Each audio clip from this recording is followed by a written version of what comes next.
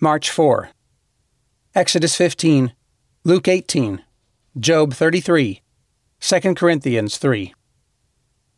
Each of the first 4 units of Luke chapter 18 can easily be misunderstood. Each makes abundant sense when read in conjunction with the others. The first, verses 1 through 8, is a parable that Jesus tells his disciples to show them that they should always pray and not give up. Verse 1. An unjust judge is badgered by a persistent widow, so that in the end he provides her with the justice she asks for. And will not God bring about justice for his chosen ones, who cry out to him day and night? Will he keep putting them off? Verse 7. If even this judge eventually puts things right, how much more will God, when his chosen ones cry to him? By itself, of course, this parable could be taken to mean that the longer and louder one prays, the more blessings one gets, a kind of tit-for-tat arrangement that Jesus himself elsewhere disavows. See Matthew chapter 6, verses 5 through 15.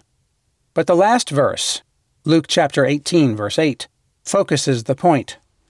However, when the Son of Man comes, will he find faith on the earth? The real problem is not with God's unwillingness to answer, but with our faithless and lethargic refusal to ask. The second parable, verses 9 through 14, describes a Pharisee and a tax collector who go up to the temple to pray.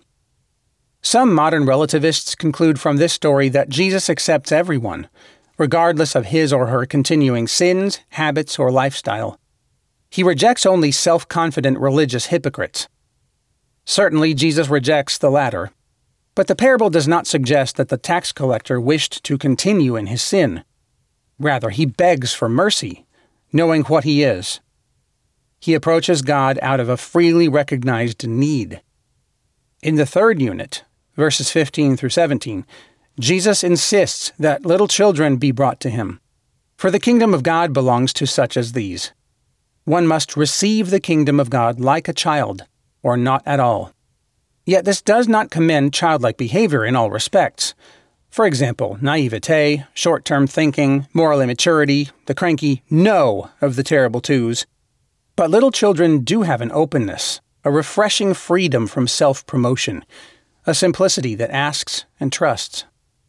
The fourth unit, verses 18 through 30, finds Jesus telling a rich ruler to sell all that he has and give to the poor, if he is to have treasure in heaven, and then follow Christ. Does this mean that only penurious asceticism will enjoy the blessings of heaven? Is it not Christ's way of stripping off this particular person's real God, the pathetic ground of his self-confidence, so that he may trust Jesus and follow him wholly? Can you see what holds these 4 units together?